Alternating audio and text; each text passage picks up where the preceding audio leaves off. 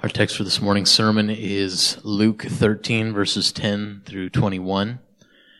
We'll be in the Gospel of Luke, chapter 13, looking at verses 10 through 21. Now, as he was teaching in one of the synagogues on the Sabbath, or he was teaching at one of the synagogues in the Sabbath, and behold, there was a woman who had a disabling spirit for 18 years. She was bent over and could not fully straighten herself. When Jesus saw her, he called her over and said to her, "Woman, you are freed from your disability."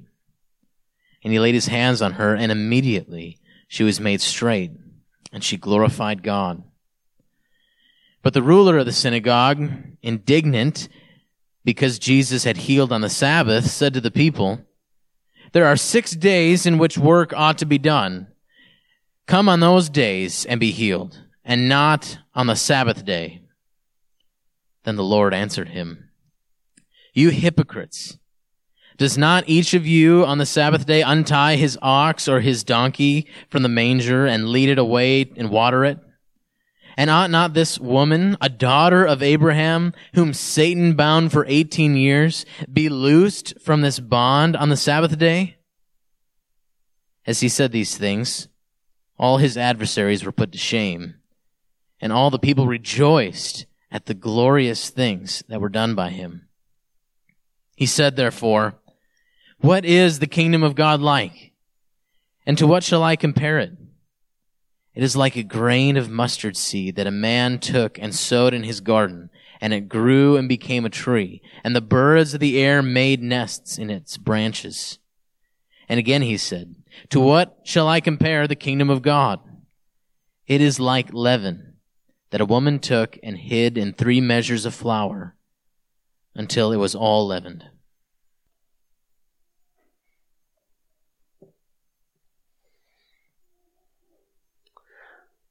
Father, what is needed this morning is the work of the Spirit in all of our hearts through your word.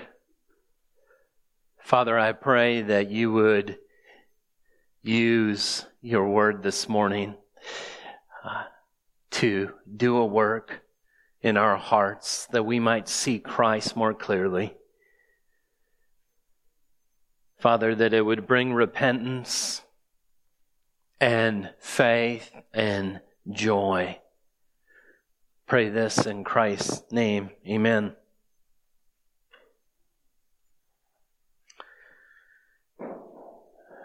As Christians, living in a culture that is becoming more and more secular and more hostile to us, it's really easy to begin to feel sorry for ourselves.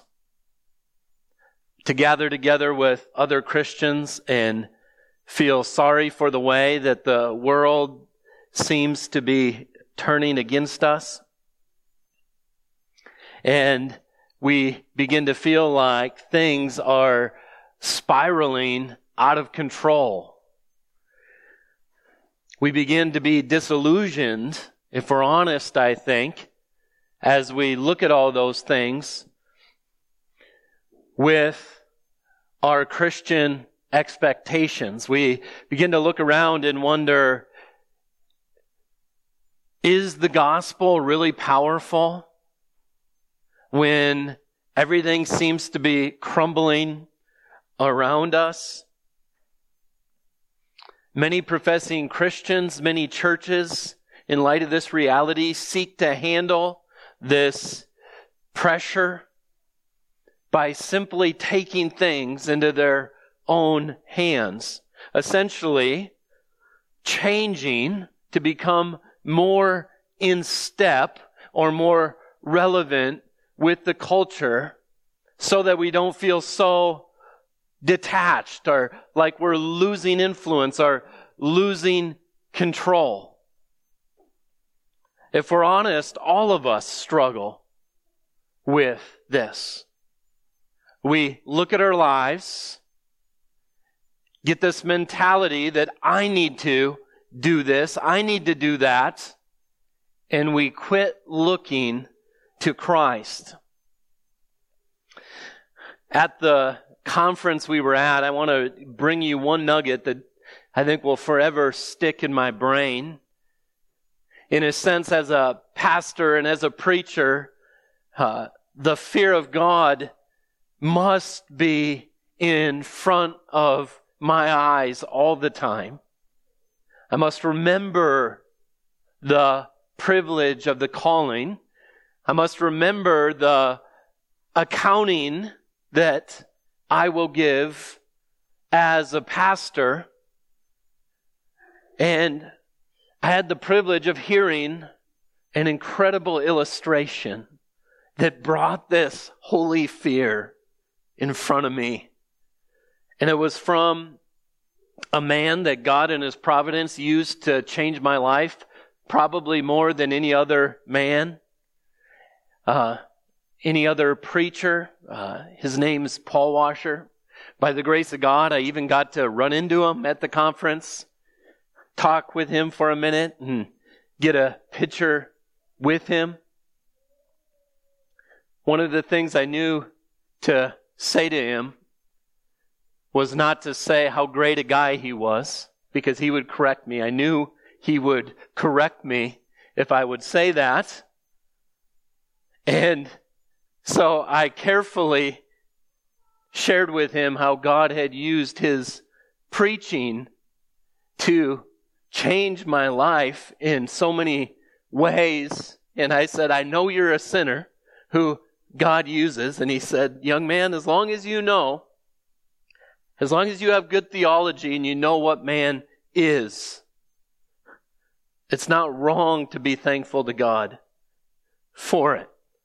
And he talked about how R.C. Sproul was that for in his life. But R.C. Sproul is still a man. And the illustration he gave, and the topic is worship. He's speaking to a lot of pastors. And he gave this illustration that when he was a missionary in Peru, it was during a time of civil war. It was a dangerous time to be traveling through the mountains and in different places. And his wife, Charo, would always want to go with him to wherever he was ministering. And he would take her with, unless he was in what he called red zones, places where he knew it was likely that he might get roughed up by military or by terrorists. He said it wasn't uncommon for them to grab him and treat him unkindly and intimidate him and push him down. And he had said that was not an uncommon thing, but he would never bring his wife there to those places, because he says, you rough me up, no big deal. But you touch my wife. If someone lays a hand on my wife, then it's a different story. And then he gave this illustration. He said, imagine a king who has a bride who he loves so much. He adores his bride. And the king's going on a long journey. And he goes to one of his faithful stewards. And he puts the steward in charge of taking care of his bride and his wife. And he leaves him detailed instructions on how to care for her. She's clothed just the way the king wants her to be clothed, in beautiful white garments that are simple but beautiful. And he goes on the journey. But the king tarries for a long time.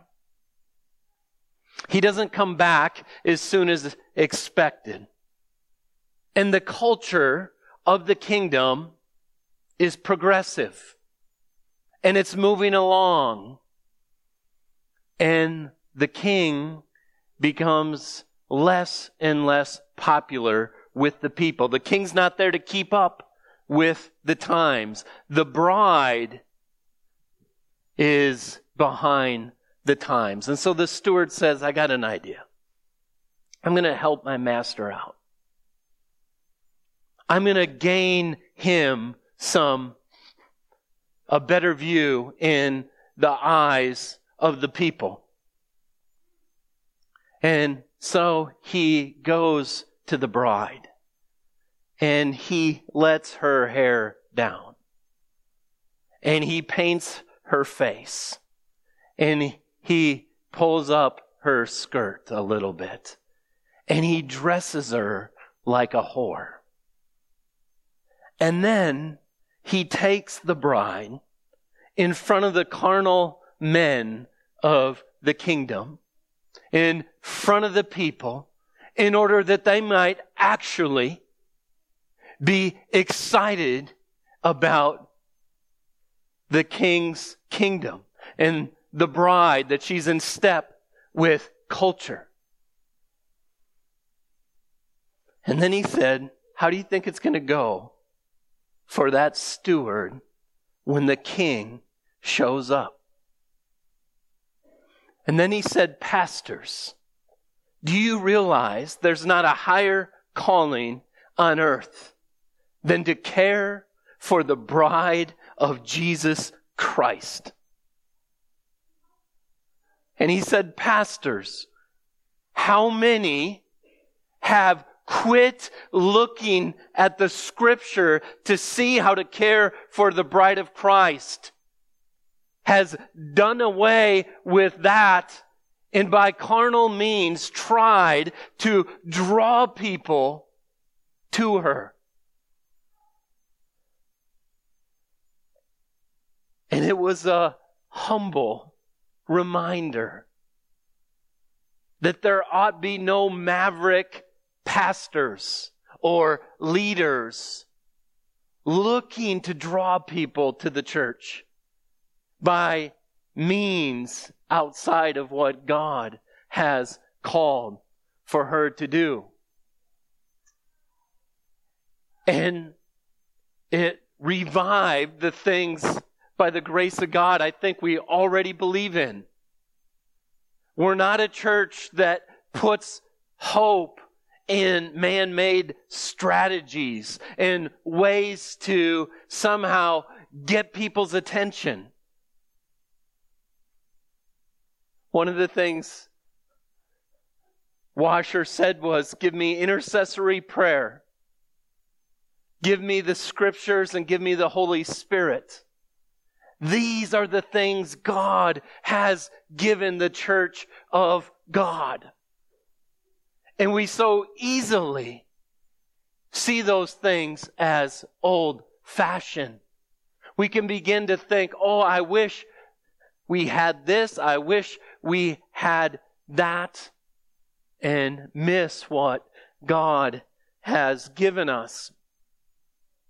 We'll see this morning that our affections for Christ will be greatly impacted by your expectations for Him.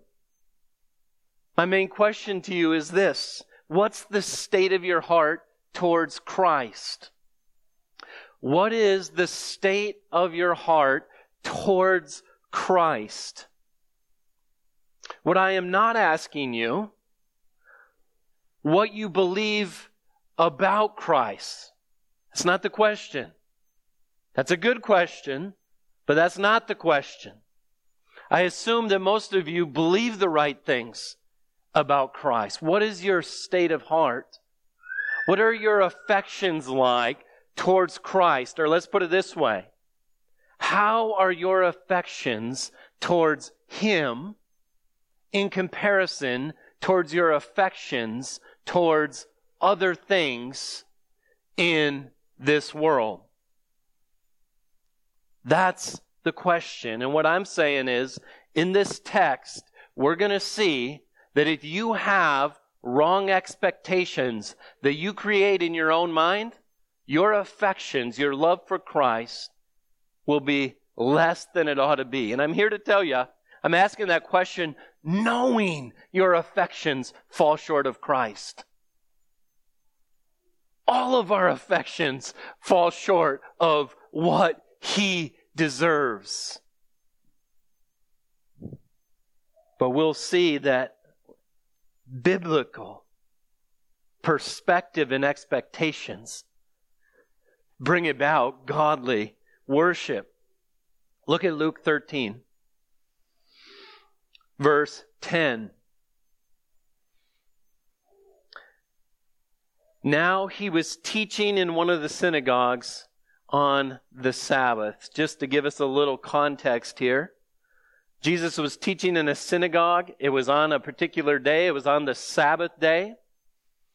A synagogue came into being several hundred years before Christ. When the Babylonians destroyed the temple in 586, Jewish exiles began to gather together and study God's Word together. And these eventually got formed into synagogues. A synagogue, they were everywhere in Judea, in Galilee. In fact, one historian says there was 480 in Jerusalem at the time of Christ. So, little places where Jews gather together. There needed to be a minimum of 10 Jews where they would gather together. They would read the Scripture. There would be a ruler of the synagogue or rulers of the synagogue that were lay workers who would approve certain teachers to come and read Scripture, explain the Scripture, and then pray.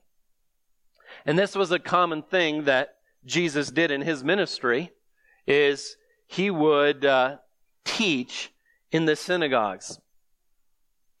One of the first time we see this was in Luke 4, and I actually wanted to take you here because you're going to see similarities in how this plays out. In Luke 4, we have this unique case where Jesus is actually teaching in the synagogue in his hometown in Nazareth. And by this time, reports have been going out throughout all the surrounding country about Christ. His fame is spreading. If you look at Luke 4:15, it says, "And he taught in their synagogues, being glorified by all." And then he shows up in his own synagogue to teach. And he opens the Scriptures to Isaiah 61, verses 1 and 2. And then he quotes from the Psalms and from Leviticus, messianic texts. And he says, "These have been fulfilled in your midst." And then in verse 22, here's the response. "And all spoke well of him, and marveled at his gracious words that were coming from his mouth. And they said, 'Is this not Joseph's son?' And he said, 'Doubtless you'll quote to me this proverb, Physician, heal yourself. What we said, truly I say to you, no prophet is acceptable in his hometown.' And then he points out how in Elijah's day, there was a great famine, and Elijah was only sent to a Gentile widow, and the widow of Zarephath, to help her. And then he talks about how Elijah was sent to Naaman and no other lepers in Israel. Basically, what they were saying is, Jesus, we know you're powerful. We are excited you're here. This is a different Sabbath day. When you're here, we're about to see something amazing. And he says, I know what you're thinking. You're thinking, why don't you do the works that you did in Capernaum here? Come on. We're the ones you grew up with. You owe us these signs and these wonders. And he says, haven't you read? God didn't send Elijah to any widows in Israel in the time of that famine. God healed the Gentile Naaman from his leprosy and no others by Elisha. And then here's the response. Verse 28, when they heard these things, all in the synagogue were filled with wrath or rage. It was just, they went from, we're so excited, we're glorifying Him, we're marveling at Him, to they're filled with wrath. And they rose up and drove him out of town and brought him to the brow of a hill on which their town was built, so that they could throw him down the cliff. But passing out of their midst, he went away.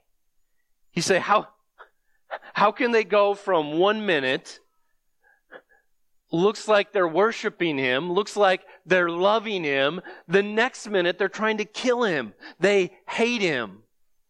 The answer is, they had preconceived expectations of what the Messiah should do and ought to do. And as soon as He didn't fit that little box, they're ready to kill Him. And this was a theme throughout Christ's ministry. Peter even rebukes Him when He says He's going to go die on a cross. Peter's struggling with wrong expectations for this Christ. False expectations do not lead to worship, do not lead to a heart that loves Christ. And so here in chapter 13, he's teaching in a synagogue. And while he was teaching, it says, and behold, there was a woman who had a disabling spirit for 18 years. She was bent over and could not fully straighten herself. When Jesus saw her, He called to her and said to her, woman, you are freed from your disability. And He laid hands on her, and immediately she was made straight and glorified God. So this woman walks in. The teaching had already started. She's bent over. She's been this way for 18 years. And if you look at verse 16, you can see she is bound by Satan. So this illness is related to satanic influences. And she walks into the synagogue and is healed. What an incredible thing that happened that day. What a joyous thing that happened that day. Do you know someone who's been disabled for a long time, struggled for so long?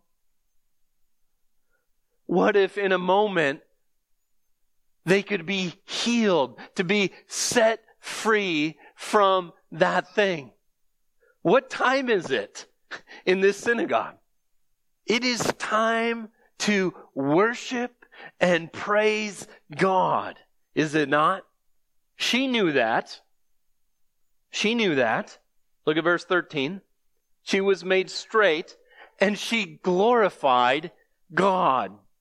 What does it mean to glorify God? We say words like this all the time. We need to glorify God with our life. We're to live for His glory. What does it mean to glorify God? Here's what John Piper gives as a definition.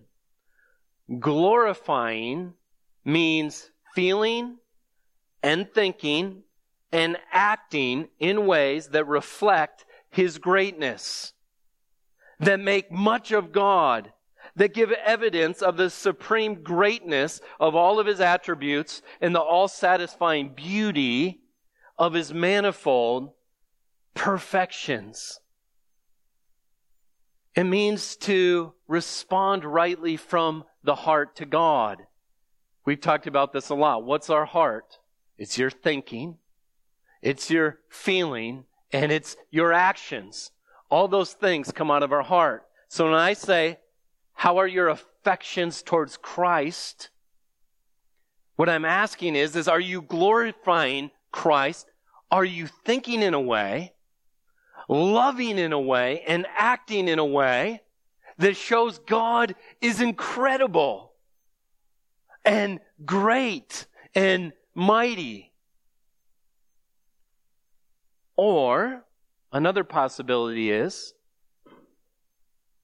you could be feeling quite ripped off with the expectations of what you expect God to be doing in your life. And if that's the case, your affections will be low for Christ. Your thoughts will be low for Christ. Your actions will be few for Christ. But she responds correctly to the beautiful thing that Christ has done for her. But she's not the only responder. Look at verse 14. But the ruler of the synagogue, indignant, while she's glorifying, anger fills the ruler of the synagogue. Now just think. False religion has leaders in it that don't love their people. They love their system that makes much of themselves. And Jesus was wrecking the system, which was wrecking the identity of this ruler of the synagogue. So rather than worshiping God in that moment, anger filled his heart. And I would love to say, I cannot relate to that guy at all. But there's been times in my life where I know I'm supposed to be worshiping God, and anger fills my heart. What expectations was I having in those moments? How was it about glorifying me rather than God? We can actually be like this, where we ought to be worshiping God because He's doing wonderful things in one of our brother or sister's lives, and yet we're nitpicking or angry inside. And that was the response of this ruler of the synagogue. And he's too cowardly to approach Christ, so instead he talks to the people. He said to the people, there are 6 days in which work ought to be done. Come on those days and be healed, and not on the Sabbath day. This poor woman suffered for 18 years, and she gets scolded by the ruler of the synagogue. We don't even know that she was coming to be healed. She walks in. She didn't ask for healing. Christ saw her, and Christ healed her. Then the Lord answered him, and then he says in the plural, hypocrites, because he represents so many in that day. Does not each of you on the Sabbath untie his ox or his donkey from the manger and lead it away to water it? Ought not this woman, a daughter of Abraham, whom Satan bound for 18 years, be loosed from this bond on the Sabbath day? Now, once again, just a little context. When I say that in those days, the Jewish religious leaders had made up a lot of rules regarding the Sabbath that were not actually from the law, that would be an incredible understatement. In fact, we don't have time, but I'd love to read you the ridiculous things that they would do. I'll read a couple. The Talmud devotes 24 chapters to Sabbath regulations. So God gives the law, and then they make hundreds of laws around the law to make sure the law is right. And in doing so, they destroy the law. There's 24 chapters on Sabbath regulations. There were guidelines about and regulations on carrying items. It was forbidden to carry anything heavier than a dry fig. But if you were carrying something that was half the weight of a dry fig, you could carry it twice. You couldn't move a chair because the chair would make a little a line in the dirt on your dirt floor, and that's too much like plowing. So you couldn't move your chair. And you laugh at this, but it's real. This is what Israel was like. This is what man-made ideas of, we're going to take it into our own hands. We're going to do it our own way. This is what it turned into. In fact, a woman couldn't even look in a mirror because she might see a gray hair and pluck it out. And if she plucked it out, it would be working. It's incredible. Also in the Mishnah, where they had this codified, the codification of Jewish rabbinic law permitted animals to be led to food and water on the Sabbath as long as they carried no burden.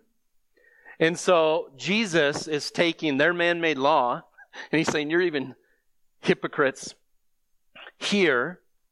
He's saying, you'll take your donkey there, but a daughter of Abraham. He's really trying to strike in to their Jewish soul. But so you'll give your donkey a drink, but you're going to scold a daughter of Abraham for being relieved on the Sabbath. They did not understand the purpose of the Sabbath, as many even today don't understand it. To just give you a quick meaning of what the Sabbath is. The Sabbath is fundamentally a Mosaic covenant sign commanded by God in the law, rooted in the pattern of creation and the Abrahamic promise. Now, here's what I mean by that. If we're going to say, what does the Sabbath mean? We go to the text. The text is explicit about the meaning of the covenant sign. A sign has a meaning to it. In Exodus 31:12, here's what we read. And the Lord said to Moses, you are to speak to the people of Israel and say, above all, you shall keep my Sabbaths, for this is a sign between me and you throughout all your generations, that you may know. So we're going to find out the purpose of the Sabbath sign, that I, the Lord, sanctify you. Above all else, Moses, keep the Sabbaths. This is a covenant sign that I've given you so that you may know it's I that sanctify you. You will not sanctify you. I will do it. That's the purpose of the sign. It's repeated in a similar way in Deuteronomy 5:12. Observe the Sabbath day, keep it holy, as the Lord your God commanded you. 6 days you shall labor and do all your work, but the seventh day is a Sabbath to the Lord your God. On it you shall not do any work, you or your sons or your daughters or your male servant or your female servant or your ox or your donkey or any of your livestock or the sojourner who is within your gates, that your male servant, now get this, and your female servant may rest as well as you. It's a gift. It's a blessing. And they turned it into the most miserable thing ever. And then he says this, here's what it means. You shall remember that you were a slave in the land of Egypt, and that the Lord your God brought you out from there with a mighty hand and an outstretched arm. Therefore, the Lord your God commanded you to keep the Sabbath day. What's the purpose of the Sabbath? Is you can't save yourself. You can't do the work to make your soul rest. God's the one who does that work. Ezekiel says it like this. Ezekiel 29. So I led them out of the land of Egypt and brought them into the wilderness, and I've gave them my statutes and made known to them my rules, by which if a person does them, he shall live. Moreover, I gave them my Sabbaths as a sign between me and them, that they might know that I, the Lord, sanctify them. So get this in your minds. The purpose of the Sabbath is to remind the people of Israel that God is the one who takes care of them. God is the one who cleans them up and makes them holy. Making all these Sabbath laws is exactly the opposite. This is the human effort to make themselves holy. And you tell me how right it is that Jesus Christ, who is God himself, makes a woman healed on the Sabbath. It is the most right thing that Christ could do, because God is the one who cleans us up, who heals us, who saves us. Of course, Christ purposely did so many miracles on the Sabbath, and he continually said things. I've been working every day since I've been here. It's this work language. When God rested on the seventh day, he rested on the seventh day, and then he's been working. And Christ came working on our behalf. And so,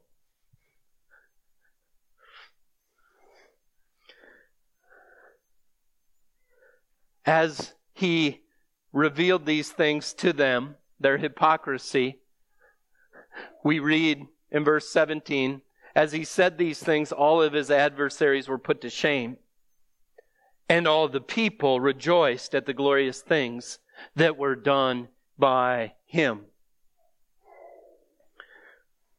And then he gives us this parable that you're probably all familiar with.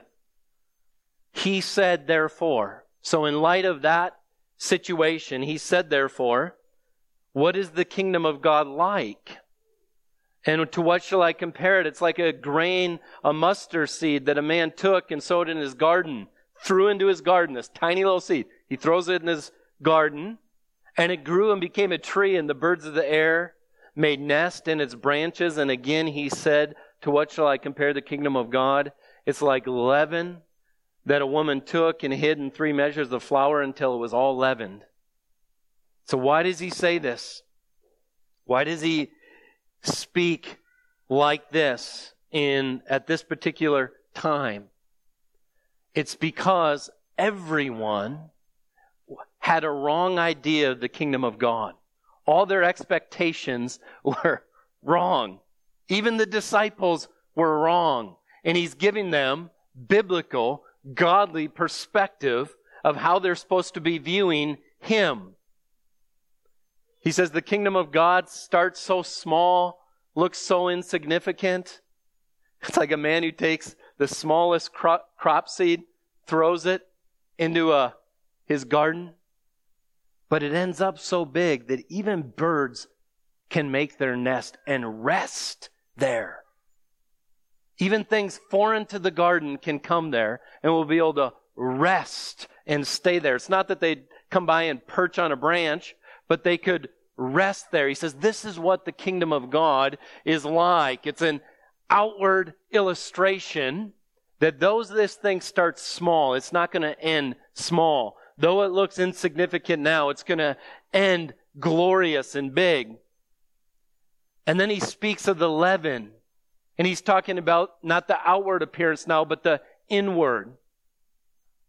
Leaven was fermented material that's put into dough that makes it rise, makes bread so much better. A lot of times he uses that negatively, talking about the leaven of sin, but here it's positively. The kingdom of God works on the inside, and it's kind of hidden, but it's going to turn out to be this glorious thing.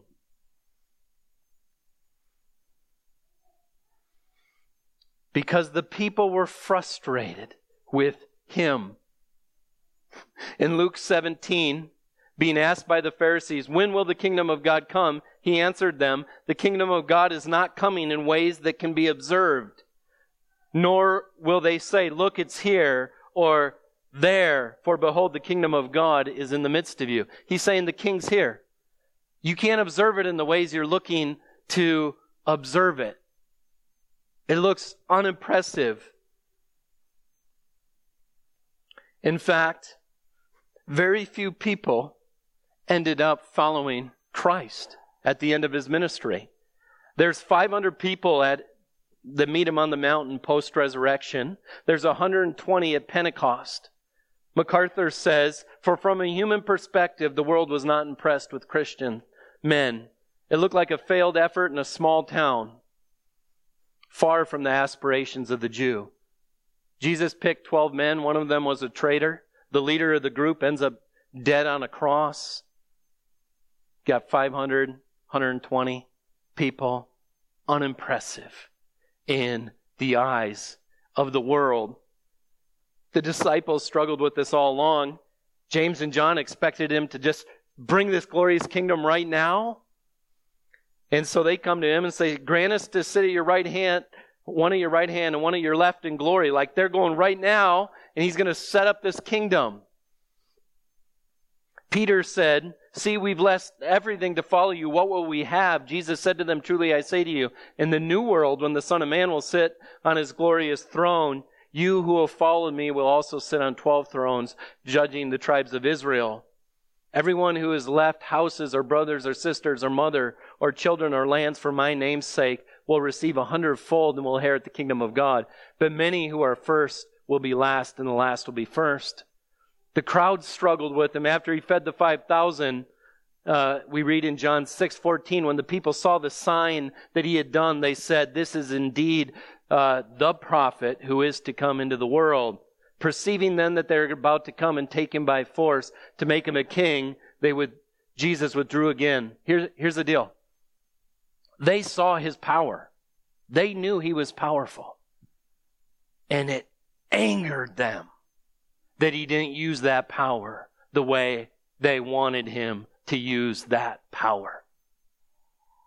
They knew that he had the power to overthrow the Romans, who they were under their rule at that time. And for them to know the power of Christ, and for Christ not to do what they expected, caused them to call for his murder and his death.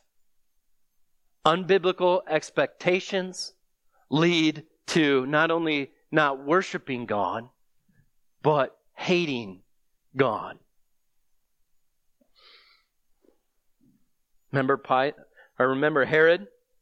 Luke 23:8, when Herod saw Jesus, he was very glad, for he had longed to desire to see him because he had heard about him, and he was hoping to see some sign done by him. Jesus keeps his mouth shut. He doesn't do anything. Herod's furious with him, begins to mock him, begins to ridicule him. And we have Pilate wondering if he's really a king. John 18:36, Jesus says, my kingdom is not of this world. If my kingdom were of this world, my servants would have been fighting, that I might not be delivered over to the Jews, but my kingdom is not from the world. Then Pilate said to him, so you are a king? Jesus answered, you say that I am a king. For this purpose I was born, and for this purpose I've come into the world, to bear witness to the truth. Everyone who is of the truth listens to my voice. Pilate didn't listen because he says, what is truth? Nearly everybody disappointed with Christ. Their expectations were small or worldly. Revelation 20 shows us Christ coming down to this earth and sitting on a literal throne on this earth. Verse 4, then I saw thrones, and seated on them were those whom had authority to judge was committed. I saw the souls of those who have been beheaded for the testimony of Jesus and for the word of God, and for those who had not worshipped the beast nor his images, and had not received the mark on their foreheads nor their hands. They came to life and reigned with Christ for 1,000 years. And the rest of the dead did not come to life until the 1,000 years were ended. This was the first resurrection. Blessed and holy is the one who shares in the first resurrection. Over such the second death has no power, but they'll be priests of God and of Christ, and they'll reign with him for 1,000 years. I want to leave you with this question. If Christ, or with this, I should say, exhorting, if Christ has not had your full affections. If you come here today and you just admit, my heart has been here, been going after these things. My thinking, my affections, my actions have not been glorifying God. I haven't been seeing him for who he truly is. Listen to Jesus. It starts like a mustard seed. Jesus said, if the world hated me, it would hate you. You might feel insignificant. You might feel ripped off as your culture's turning on you. But we are not powders. We are not those who worry. We are those who have the proper expectation that is given us in the Scriptures. We've been given the Scriptures. We've been given the Holy Spirit. We have a resurrected Savior who will come. And when he comes, he will rule with a rod of iron. And there will be no rebellion against him. Ultimately, when he destroys all his enemies. So right now, in the everyday blandness of your life, remember who Christ is. Remember that he died on the cross for your sins. The Christian looks back and forward. We look back at the cross. We see him carrying our sin on the cross. Of course he did. God's the one who sanctifies us. God is the one who gives us rest. And yes, right now, we're fighting in the power of the Holy Spirit. The world's laughing at us, but we're looking forward to the day we see him as a king, enthroned. Father, I pray that our affections would match something more of what they ought to be. Father, I pray that there's no one here that thinks they can save themselves, that thinks they can create rest for their own soul. Father, terrify the hearts of these people with an eternity of unrest in hell. Cause them to look at your gracious offer of salvation in Christ, that they might enter your rest. Father, I pray that you would give us love for each other, that as we see you rightly, we will respond with joy and love towards others. I pray this in Christ's name. Amen.